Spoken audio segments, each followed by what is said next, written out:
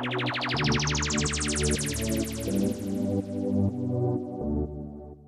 like very vigilant, like who picks up my waste and where does it actually live, how do I actually keep my waste to avoid that if rain, let's say, drizzles or comes through, I'll have the way I package my waste. I have a place where I safely put it. And maybe when I know it's always Tuesdays when my waste collector comes and picks up this waste, I'll pick it from here. I'll put it out to the gate that day. I'll ensure to follow up whether my waste was collected. Like those. Hi, and welcome to the Wow Factor podcast, hosted by yours truly, Samuel Kamugisha. On this podcast, I host different personalities from all walks of life, and they get to share their personal and professional experiences with the main aim of providing you the necessary tips for you to positively impact your community. So, enjoy this discussion.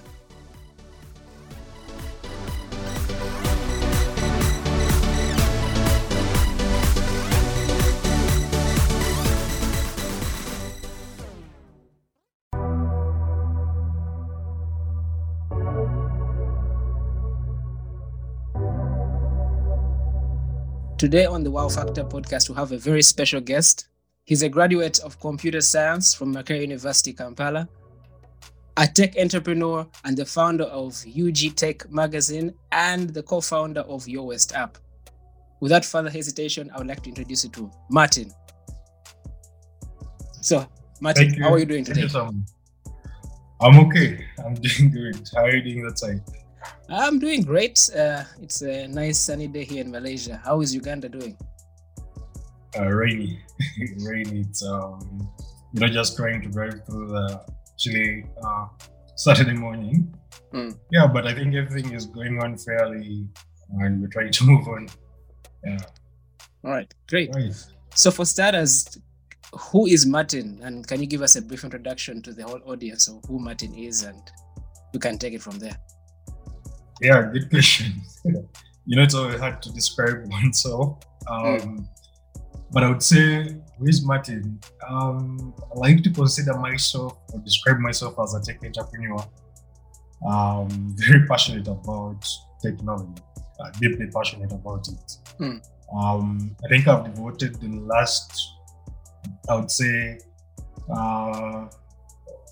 almost 7-8 years of my life trying, to dig here and here and here, like trying to leverage on technology to build like products that will kind of impact the communities. So usually I like to consider myself as someone who, let's say, writes code, to impact communities, which has been my life mission, where like some coders would consider themselves like, let me make that killer sort of game. To entertain people. Usually I like to put my talent to making these products that can impact communities,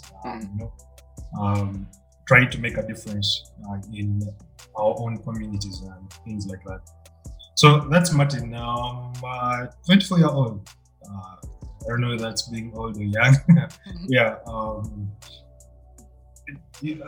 That's the Martin you need to know is very passionate about technology, building for communities and things like that.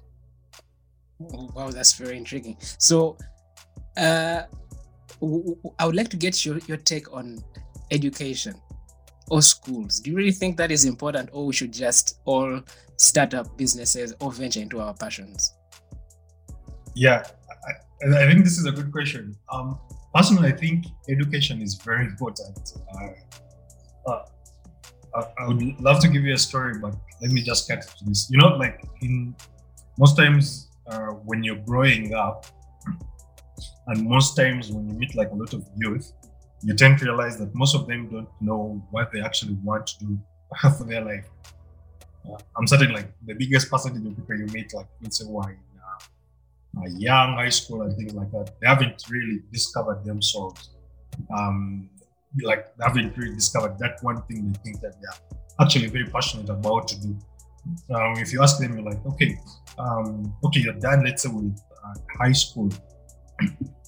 what do you really want to do at campus? They're like, I just want to get to campus. I just want to get to that campus. I'm like, okay, maybe do you think there's something you can actually do? Maybe let's take you to, to learn this certain skill and this skill and this skill. You want to start a business. Like they really haven't discovered what they want to really do in life. And the reason I say usually education is important, it gives them now, that time. When you go to school, you meet, a different type of people.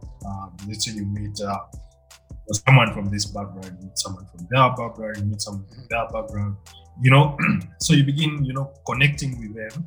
Mm-hmm. So this is like the beauty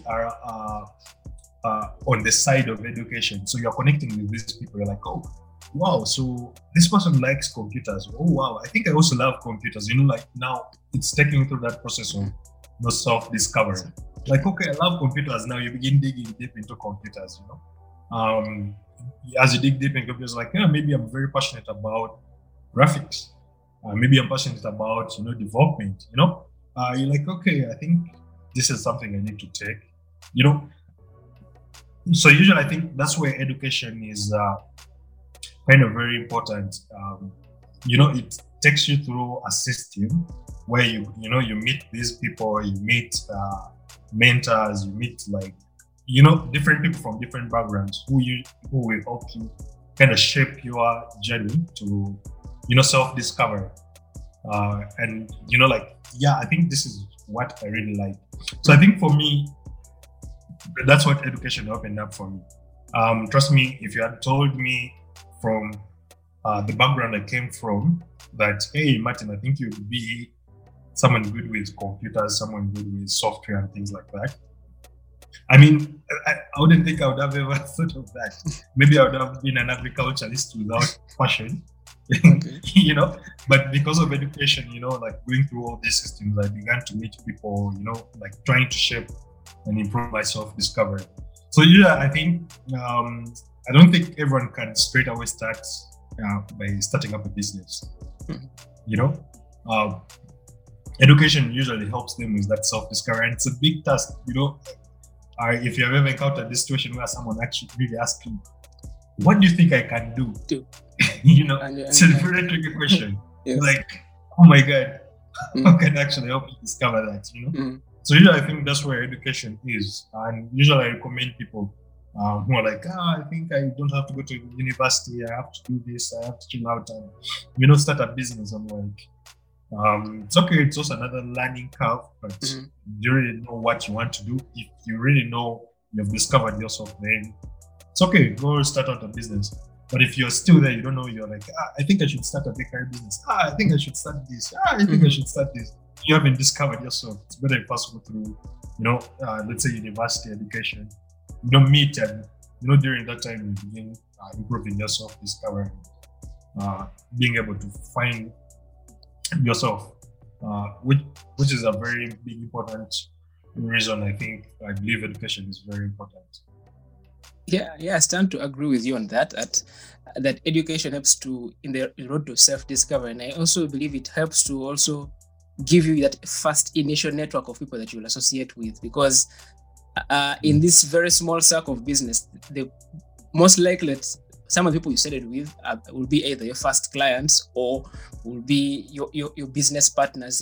It's like a melting pot for you to meet new people, and it will further help to enhance on your ideology of what you think you're good at, and at least discover what you are really good at. Because even some friends may tell you, oh, you're good at computers. I think probably in the future you might be an IT guy. So that is going to be like sowing a seed into your mind. So yeah, that's true. Very true.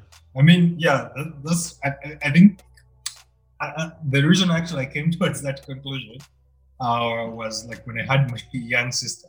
Like the parents were busy like trying to figure out what should we do. I think should we help us start a business? I started know what actually to do. I think for me, I was pretty lucky. I would call that. My life has been like sort of guided towards one sort of journey. Like from the point, like I got my first computer, I started, to juggle around things like that, the results I got, of course, wouldn't allow me to go into a fancy course. So they would take me to a computer science, which was pretty cool. That's a point where someone, they're trying to make decision like, I think you should go and do medicine. But now your results are guiding you and telling you no. You can handle. I think you can do computer science. It helps you guide you through something like that. So, but you realize that most of the other people, they don't have actually that guidance and things like that. They just, their parents are trying to push them, do this. But the kid maybe is not passionate about that. And sometimes it's passion that really, drives. And there's that saying that sometimes employees, they will pay you or they will hire you depending on what you do, maybe not necessarily what you studied. And it's very obvious, like let's say in the world of software development, even if you did, let's say telecom or whatever course you did, someone will give you a job as long as you can deliver the product. So we're actually I agree with you around that. So it helps in that process of self-discovery. Oh, great. So we're going to go deep into understanding about waste management. So to your definition, what is effective waste management? Yeah, so I think this is another interesting topic, considering I've been working in for the last 3 years. To me, the perfect waste management is an ecosystem or a value chain where waste doesn't end up in landfill, but we discover ways to actually have waste coming back in the value chain. And by the value chain, what I mean is usually the stakeholders involved in a waste management value chain. You have homes, you have businesses, all these in our neighborhoods, our communities, generating waste. There's actually that saying that everywhere you see a person, somewhere where you see yourself, that is 1 kg of waste per day you generate. You can do the math, but yeah. So you're having these people generating the waste. Then you're having now the traditional waste collectors, or the people, who transport waste from your home, maybe to the landfill, to the recycle, or something like that. Then you have like a sorting facility or a landfill where the waste actually goes to for further treatment, things like that. Then you have it, let's say it goes to the sorting facility, you have it actually end up to, like you sort out, let's say these bottles, you sort out the organic waste, you sort out, like the paper waste. So you say, we have bottle waste, let's take it to the manufacturer. And we say, okay, I think maybe Coca-Cola is interested in this form of waste. Or let's say this company or manufacturer is interested in this form of waste, we deliver it to them, something like that. Then you have the paper waste to the other person. They make products that will eventually come back to you somewhere, or maybe the other community also. So the perfect waste management is where like people appreciate the value of what we call the circular economy.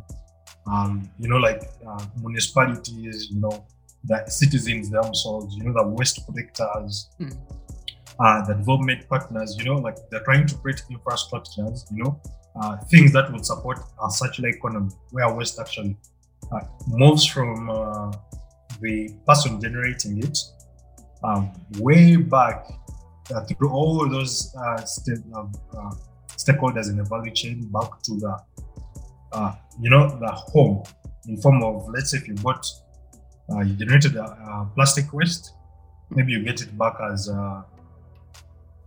maybe another reusable water bottle, something like that. So those are some of them. But of course, when you go deep into it, like at every stakeholder, what is supposed to be made, where you have, let's say, homes. This is actually very hard for the African context, and something you actually trying our best to actually work on is, you're having this home separating their waste. I put here my, landfill waste. I put here my recyclable waste. I potentially put here my hazardous waste, maybe if you can dig deep and say, okay, I put here my paper waste, I put here my organic waste, I put here my plastic waste, then you have now, let's say, a waste collector. Say, okay, I think every Tuesday I would have my truck go out in 100 communities, let's say, and pick up uh, maybe plastic waste, then maybe afternoon I'll pick up, this form of waste. I pick it up, I take it to, a recycler. Those recycling entrepreneurs or drop-offs in our communities, people who are trying to make a living off like this waste, but adding value to it. They get this waste, they add some value, make new products, sell back to the ecosystem. It's pretty, I don't know, like if we had societies like that, I mean, like you're creating a clean communities for people to live. Mm-hmm. But in the instance, you're also, contributing towards our environment, actively contributing. Like every stakeholder is having like this form of attachment. They're like, I think I need to do this. It affects our climate. If we do this, maybe in the nearby future, our future generation, they will not have.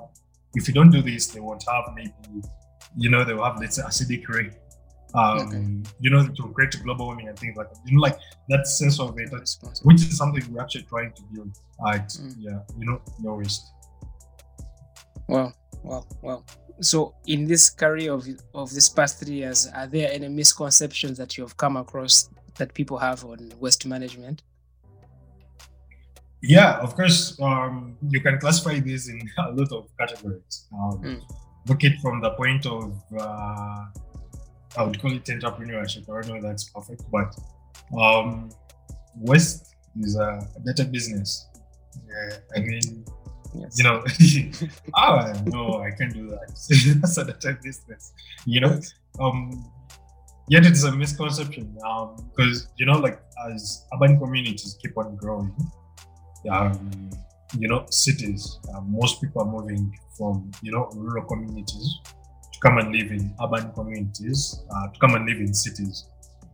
So a city, let's say like Kampala, which originally had, let's say, 1.5 million people who actively stayed there, you'd find like after maybe just 3 or 5 years, it's already now 3.5, it's 4.5.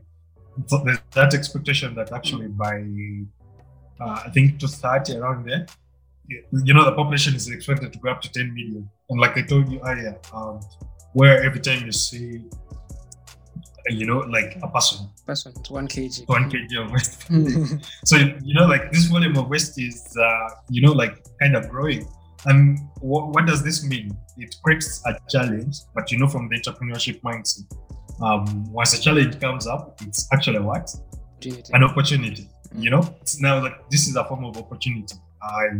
Like untapped opportunity. And maybe the market may actually be even open. Because now people are generating this and they're giving the raw materials for, pretty much like kind of free. There's, all these very opportunities. So you find that some people actually have that misconception like, waste, that's a better business. Really, I can't go there. I'd rather go and do this and this and this and this. Something like that. Of course, the other is basically how, foreign people actually perceive the local waste management value chain. So usually, let's say an entrepreneur or maybe a concerned person or maybe someone, passionate about waste management from a foreign context will possibly at most time think that the way waste management works in the Europeans or Asia or maybe in the West is actually the same as it is here locally in most African cities, which is actually very different. So usually, let's say in the European context, you realize that they have developed like this culture of managing waste, let's say recycling. They have developed like systems. The government has invested in capital to develop the infrastructure, and you're having like over 80% recycling rate. Then come back down here in our context here. The government is saying, we don't have money. We're going to privatize the entire waste management chain. It's not at all priority. Like now the recycling rate is actually according to African Union, they say we are recycling in Africa only 4%. Wow, that's low. Yeah, of waste which is generated. And of course, the consequences if you don't recycle or reuse or actually eliminate the waste at all. The consequences are very eminent. All those costs that come around that. So 4%, this is like kind of a misconception. Like foreign people, they'll think that maybe people here recycle. There's a lot of work that has actually to be done, and things like to shift the mindset of the industry to something which is sustainable waste management. And and I think the last misconception basically would be around the citizens. Maybe some people usually they don't really care where their waste ends. They don't really care. They don't want to pay for the service. The government is not paying for the service, and like people think the magic I think is going to work around in the middle there. I'll generate my waste. I will give it. I'll use the word. I will give it down, but this form of waste. But like magic will happen in the middle there. There are people who will be able there to take care of what actually happens to my waste. And the sad truth is, you'll be surprised. The government is saying they don't have the money. At least they would rather invest it in the development of infrastructure such as roads. They would think about that form of waste and things like that. And of course, at the end of the day, consequences like creating a whole mess out of our communities. You have now like this trash ending up in the streets, ending up like in water channels. It slowly begins affecting other sectors like water, sewage, movement, such things. And it's also a big misconception at the moment. So what would you propose as solutions to counteract that kind of misconceptions that is being handled, or how the government is doing things? What would be your solutions, or what would you propose? Yeah, I think the best way for us to address some of these, challenges that are affecting the whole waste management is to have like a clear, ground for entrepreneurs to actually play, innovations to actually, thrive and address some of these challenges. So I think this is actually my own thinking. What I think is the best, considering I'm also an entrepreneur, maybe biased, but I think the best way is to actually, support entrepreneurs who are trying, to work their ass off to, solve some of these biggest challenges for affecting the waste management chain. So if you have, let's say, an entrepreneur trying to think, okay, look, I think I can, get this form of plastic, maybe 800 kg a week, and sort of make this product, and this waste won't end up in a landfill. Then let's have like clear, platforms to actually help these entrepreneurs maybe get access to funding, maybe get access to, business development and, things like that. Even potentially to collaborate with, governments and municipalities and, all the entities. Usually to help us along the way to actually, have the communities, you have the citizens actually involved in addressing some of their challenges. Not like leaving it in the dark where people actually don't know what's happening. People maybe they don't know what's actually even happening to the landfill. Maybe potentially the landfill is free, but no one knows. All they think is like, this guy didn't pick my waste. There's not that transparency to actually, have this information to the community. With the people now, we give them a platform to actually come up with, creative solutions. You have a way of finding these solutions, and these small works for entrepreneurs. And when you collectively combine them, they make a big impact. And before you know it, you're making a whole mindset shift. You're creating a whole, a force of people who are actually trying now to address some of these challenges, changing mindsets, changing misconceptions, even entrepreneurs who would actually, spread the narrative, someone who can say, we'll just make a podcast around just waste management, to kind of like change the misconception of people what they use for structure, the truth. I think entrepreneurship and facilitating the innovation and creating a platform for all this is, I think, one of the best ways we are going to be able to address the misconceptions in our waste management value chain. Oh, that's nice. That's a good way of addressing it. So for the Muntu Wawansi, everyday person, what would be your everyday steps that they can do in their homes or offices and to do effective waste management? Yeah, so for everyday person, of course, you have to, nowadays in our communities, if you're living in a community, the things that we call essential, that if someone doesn't have them, maybe potentially they won't live their fullest, or maybe live to the best way of living. And sometimes you realize that things like food, if someone doesn't have food, oh my god, they feel like they have to work to get that food.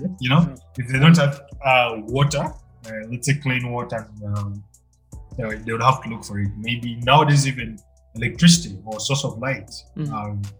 If they don't have that, they would have to work their way to kind of get that. And I think that has to be kind of the same for the waste management. Like if we have people now appreciating that, really, I think waste management is a very important, part of our communities. The consequences if we don't all of us come together and do proper waste management. And we know that it's our mandate, as citizens, as waste collectors, as municipalities, and all stakeholders involved in waste management to ensure that we practice better waste management. So you have to take those steps. You say, okay, I think, where do I actually put my waste? As Omuntu Awasi, the everyday person. Who actually picks up this waste? You kind of follow up where they take it. I'll give you an example. Traditionally, I think where the waste was born, but we have someone who lives in this community. So when people get a problem of waste, their waste not being collected, because most people in urban communities would rely on waste collectors to actually have a way of safely disposing of their garbage. The kind of settlements, the way they're designed and planned is, they have to rely on these services more and more. So they resort on means of, these people work in the community, the Jawakalis, who comes and hey, pick your waste, I'll take it for you, then take it in a hot touch and things like that. So I think an everyday person, they have to. Coming up with campaign ideas can really be exhausting and very daunting, especially at the start. You need a high pool of inspiration to make this process much easier. And inspiration can be from different campaigns that have been done by different people across different industries. And this challenge that I mainly had, I solved this by creating a compilation of all the different campaigns and adverts that have inspired me. And what makes this more exciting that you have access to get this compilation. So just visit thewowjournal.com/case studies to have access to this exclusive list. Be very vigilant, who picks up my waste and where does it actually live, how do I actually keep my waste to avoid that if rain, let's say, drizzles will come through, I'll have the way I package my waste. I have a place where I safely put it. And maybe when I know it's always Tuesdays when my waste collector comes and picks up this waste, I'll pick it from here, I'll put it out to the gate that day. I'll ensure to follow up whether my waste was collected.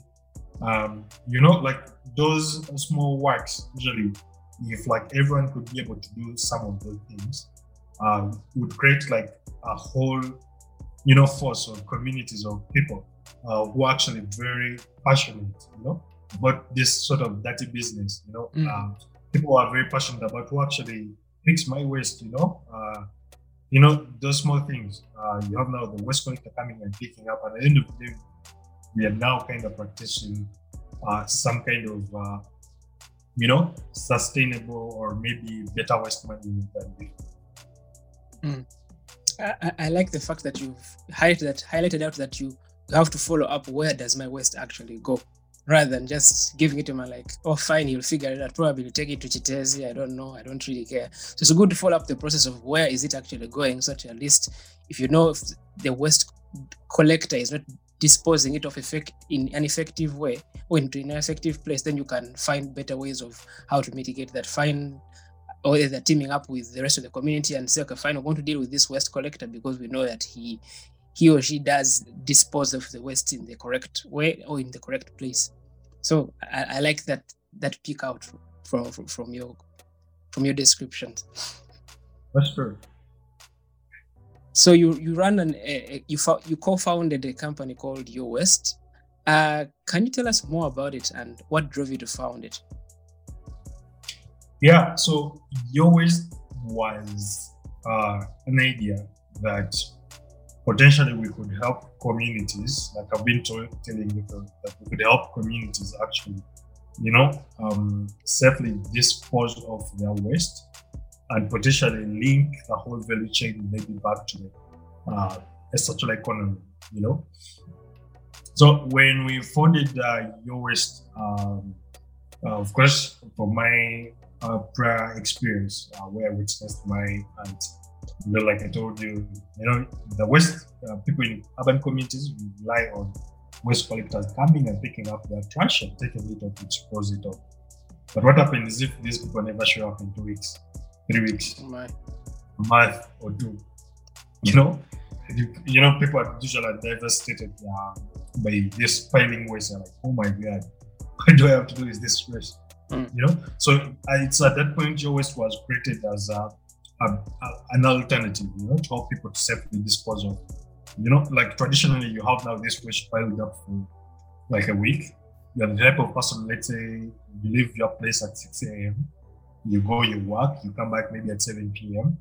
Along that time, you don't have time to say, okay, I think today I'll not go to work, or maybe I'll spare the next 3 hours to go in my community to, start looking for a waste collector, to come and pick up my trash. How tiresome that would be.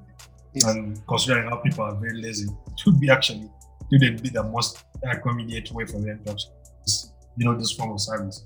Mm-hmm. Then we're like, okay, what if we could come up with an Uber-like model where people would actually, access waste sanitation services at the top of their smartphone. You come through the mobile app, you say, my wood trash has not been collected in 2 weeks. I shared your pickup. Now you're using your smartphone. You're like, okay, now let's start off. Hey, I have this trash. The app picks your actual coordinates where you are located. Then you say, this is the place where you stay. You need a home pickup of, let's say, garbage, which has not been collected. Then this system automatically look for a waste collector who actually passes via that street or via your community there, who can come and actually, pick up. So the app would tell you that, okay, I think if you wait till Tuesday, which is tomorrow at 9 a.m., this collector will potentially come and pick up this trash. So you don't have to necessarily go and dispose it off improperly, having going through that. So of course, the idea was that, okay, how do we help people safely dispose of their trash? But if now we also know that, I think now we have this form of people that generating this form of waste, can we be able to potentially, now connect to the people who collect this trash and say, okay, I think you've collected this form and this form of waste. Can you take it to this recycler who can potentially add value to it? Something like that. And of course, the idea was also around that, okay, now you begin addressing some of these issues. You're like, okay, why is it that waste collectors are missing pickups from these homes? So you're having, let's say, 100 homes in a certain community, and the waste collector would, and by waste collector I mean the traditional waste collectors. Those people want maybe a truck or something like that. Why is it that they're going in a community of 100 homes and actually just servicing, let's say, 57?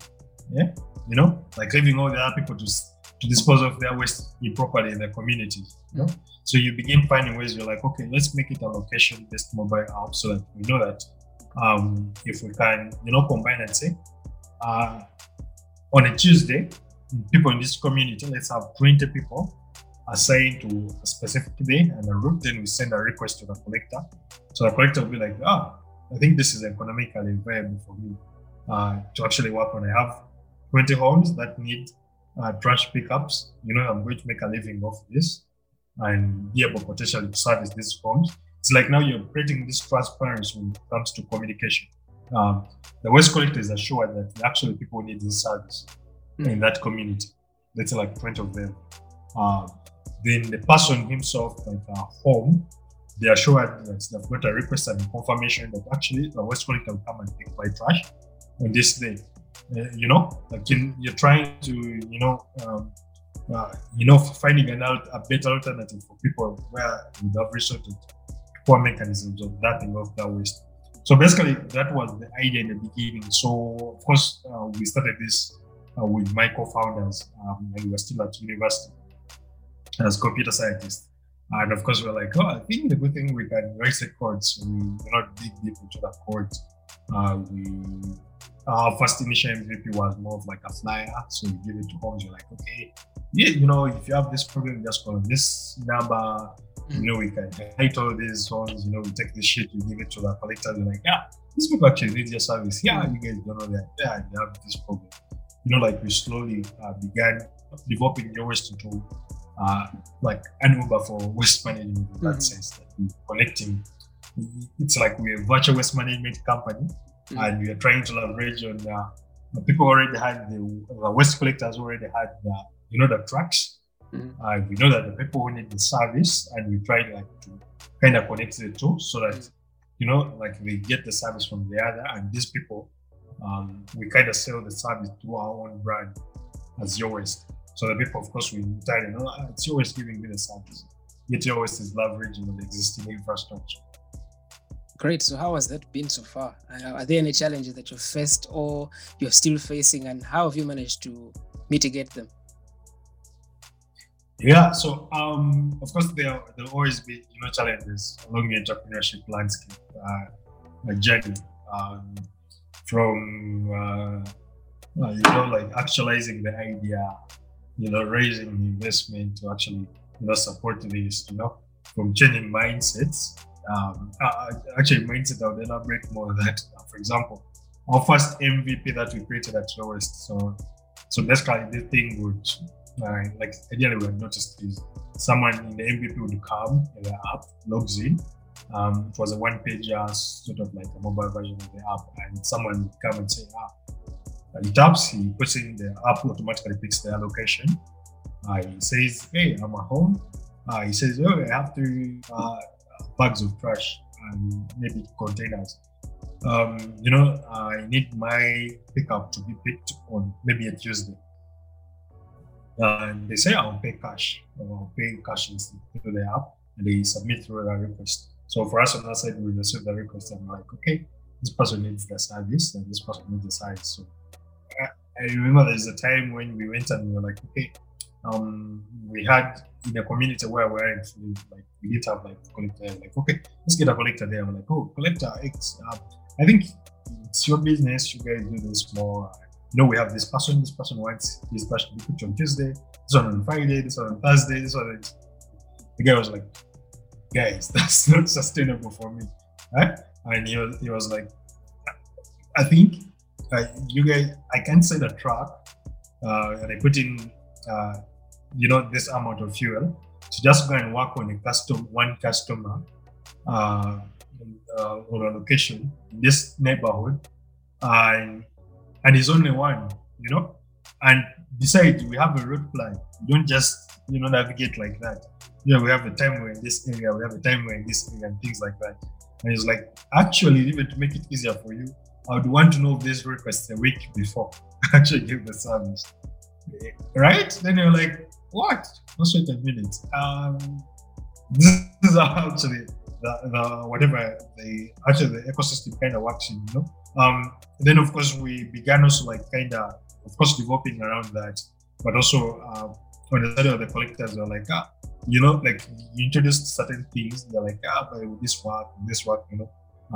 But of course, as they begin seeing people actually now adopting to it, like, I think this will actually work. We have all along been hearing that technology is there to improve various industries, but we hadn't yet actually felt it in our own industry. We always open, maybe minded that hey, technology will change, but maybe this is like 10 years, 30 years from now. Maybe it's the future generation. Around such issues. And of course, there are regulations. You have to innovate around them.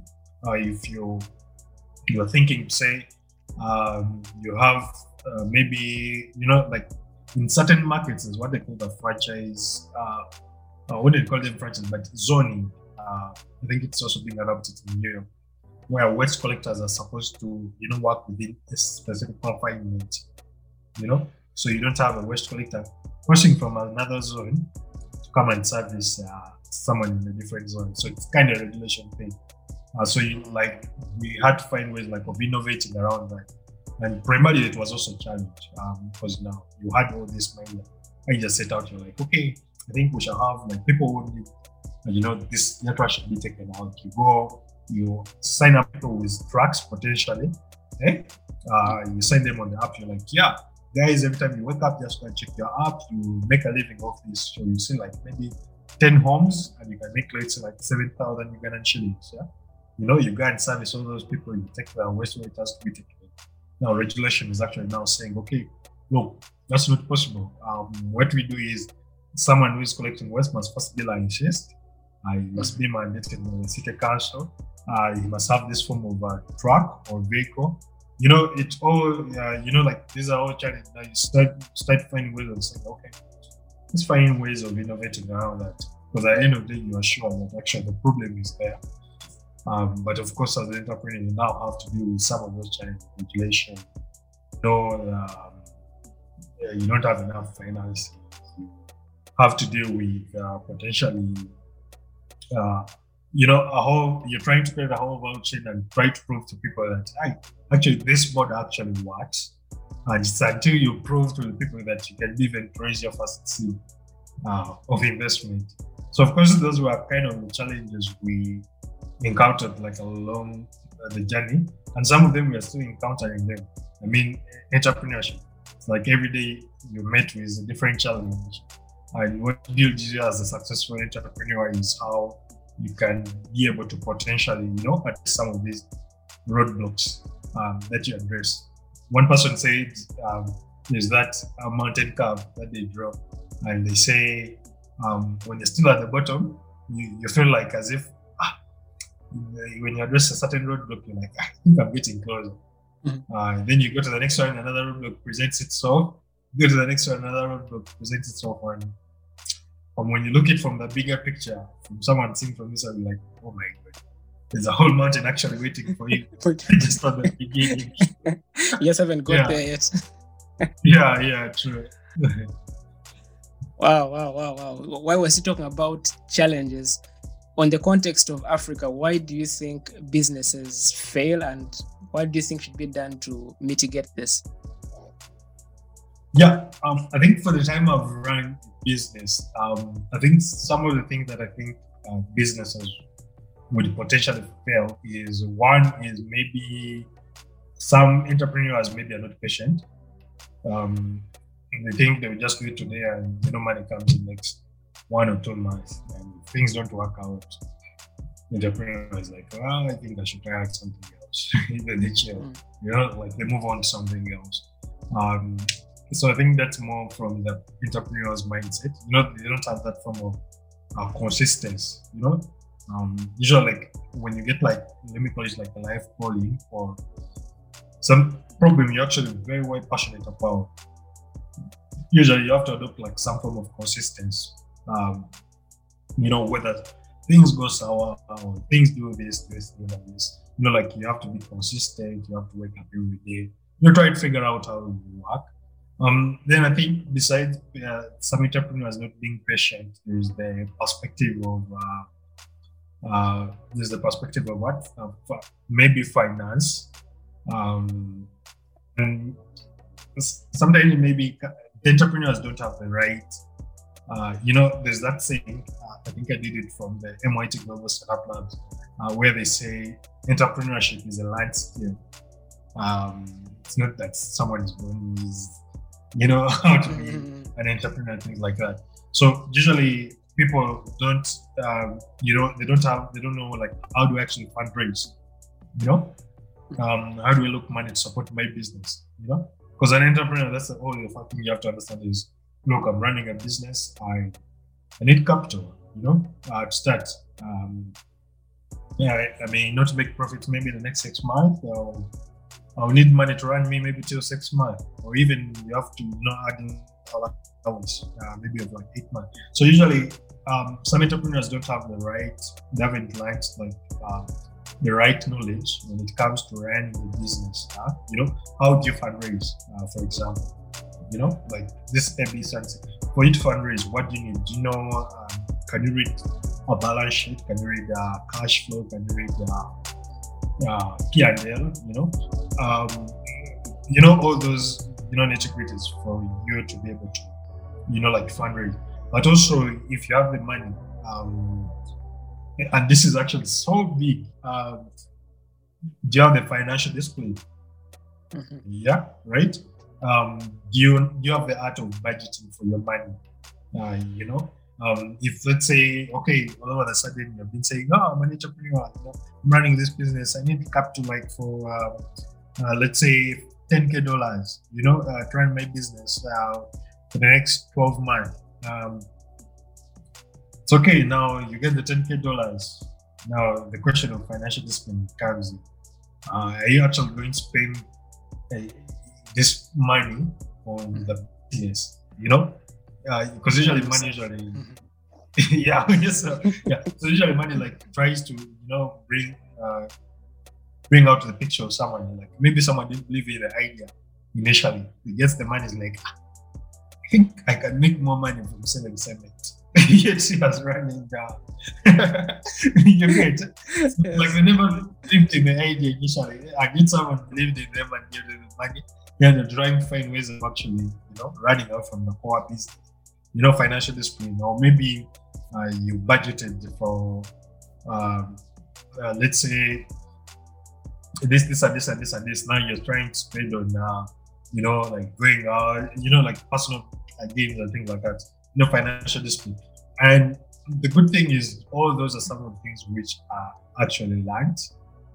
That's what I'm saying. Like entrepreneurship is actually learned. You can actually know when you're running a business. The ABC is, you have an idea, you turn it into a concept, you raise for some funding, you fundraise, you start a business, you come up with a business model, all these nitty-gritties until maybe you hit product market fit.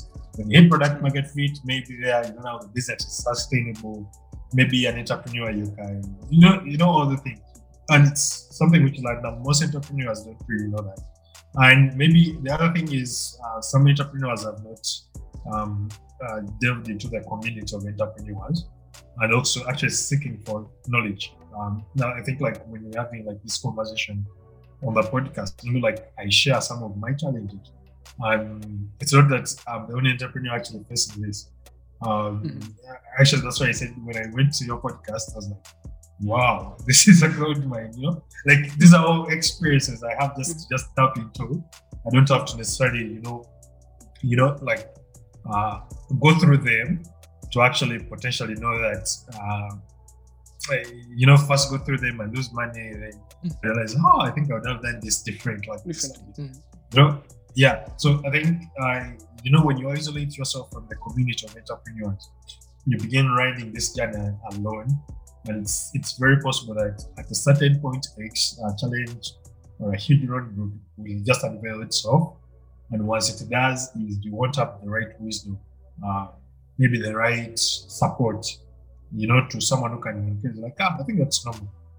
Maybe that's even a good problem. Maybe that's, to help you stick as a business side, grow, and also like, failing to kind of, fail. And of course, there are a lot of very many issues, but I think some of these have actually stood out for me, why businesses fail. And I think if we did better, and change some of the things, creating a whole framework around support entrepreneurs know some of these things. We could potentially be able to create, kind of more businesses that are thriving than businesses that actually fail. Wow. That's a gold mine of wisdom you've got there. So, from all experiences you have now, what would be the best advice you'd give to your 19-year-old self? Yeah, I think one of them would have been just get started. Martin, just start. Like you can never be 100% prepared. Mm-hmm. Have you had like an entrepreneur who says, and sometimes people usually dive into the whole thing of like fully developing the idea, in paper, in theory. Mm-hmm. Like instead of getting started and start testing the waters and get burnt. Someone is potentially maybe they're like writing the idea, doing this, is working his full-time job this side, it's not like all in to actually execute and get started. So I think if I take myself back, being just like get started as soon as possible, and start testing the waters. You'd see things how they're working. If they don't work out, you pivot, you iterate. You close exit businesses, things are not going well, such things. So usually, because the earlier usually you start, the more you have, where you have more life. Just imagine if you start at 19 and you test the waters 19, 20, 21, it's like life is just still young on your side. You still have like all this time when you like, you can try out, you can fail. It's not like you have a family that you risk this peak right now. You kind of live like your life will be messed up. Like you have all this on you, like just get started. Try pulling off of this. And things always find ways of as you work on the direction or the journey you're taking begins to become more clear. As compared to first, keep on like, I think I've always wanted to start commerce. Let me wait until I get money, maybe next year. Let me wait until, like you can start with this, like, okay, maybe can I sell this this, just all about just get started and the journey will become clear. Nice. So as we look through the future, how would you like to be remembered? It's a nice question. Actually, on my personal website, I usually put it there and I say my life sort of mission or vision, or maybe how I want to be remembered is, as someone who has impacted lives, millions and millions of lives through the products I've actually worked on personally. I think I always, from the first time I worked on, I think this was one of my kind of, it wasn't a very successful project, but it was in the field of gender-based violence. I worked on it alongside UN Women and the support from UN Women and RAN just to help like women. I remember the time when I had traveled like up country in Galway, like just to interact and share my innovation with the women, the girls, those who are facing like challenges of gender-based violence and things like that. And like as I was demonstrating this product, and of course, like you'd see like how like once this actually materialized, like how it would actually transform the communities. How they'll be able to address some of their issues and challenges. So I think that gave me a motivation. I was like, wow, I think I'd want to be remembered as someone that developed products that impacted millions and millions of lives, because it gives me like some sense of fulfillment. When someone comes up and like, yes, I think I used, let's say, your waste. It has really helped our family. I think it's doing a tremendous work in our community. Initially we'd have like disease outbreaks like this, but now people are trying to live this forward. I think those are, that sense of fulfillment from impacting as many communities as possible, as many lives as possible. I think I want to be remembered for that, because that's a legacy that kind of lives on. besides the financial and any other, like when people remember you as someone who actually, at least spearheaded and showed that people this would actually be possible. Something, I want to be remembered very much. Wow, that's very motivational. Building solutions that impact the community in a positive sense. Yeah, that's something really worth living. So as we wind this up, what would be your final remarks and where can people find you?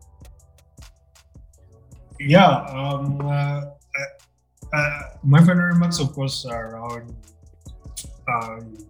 just get started. One, if you're an entrepreneur, give it a shot. I think you'll be more contented if you tried and failed than if you dreamt and you actually never did anything just to, actualize some of these dreams of what you wanted to work on or something like that. For anyone who wants to find me, basically I'm always active on my LinkedIn, Martin Tumusiime. You can just check co-founder CEO West. I'm also very active. Usually I'm more active on LinkedIn and Twitter. Same at Martin Tumusiime. You can just reach out to me. And in any case, if you are interested, let's say, to partner up with your West on, doing big things, still those are the channels. You can always reach out to me. Maybe my email. I don't know whether it will be shared, but I think those are ways you can always find me somewhere. I think it has been a pleasure having me on this call. It's been an honor having you on board. Being part of the great people on this podcast. Yes, the world changes. Sure. I should be very proud of myself. Yes, thank you so much for coming on board and being a guest. It has really been a very engaging sets of minutes, and I'm really excited that to really pull through well. And I believe the audience is going to be well inspired with all the information they get, the nuggets of wisdom they've gotten from you. And there's a lot to say, but time is always our limit. And as I always give the final shout outs that the world is ready, let's go and change it. Thank you so much for All right, Samuel. Have a very good day. Have a good day. Right.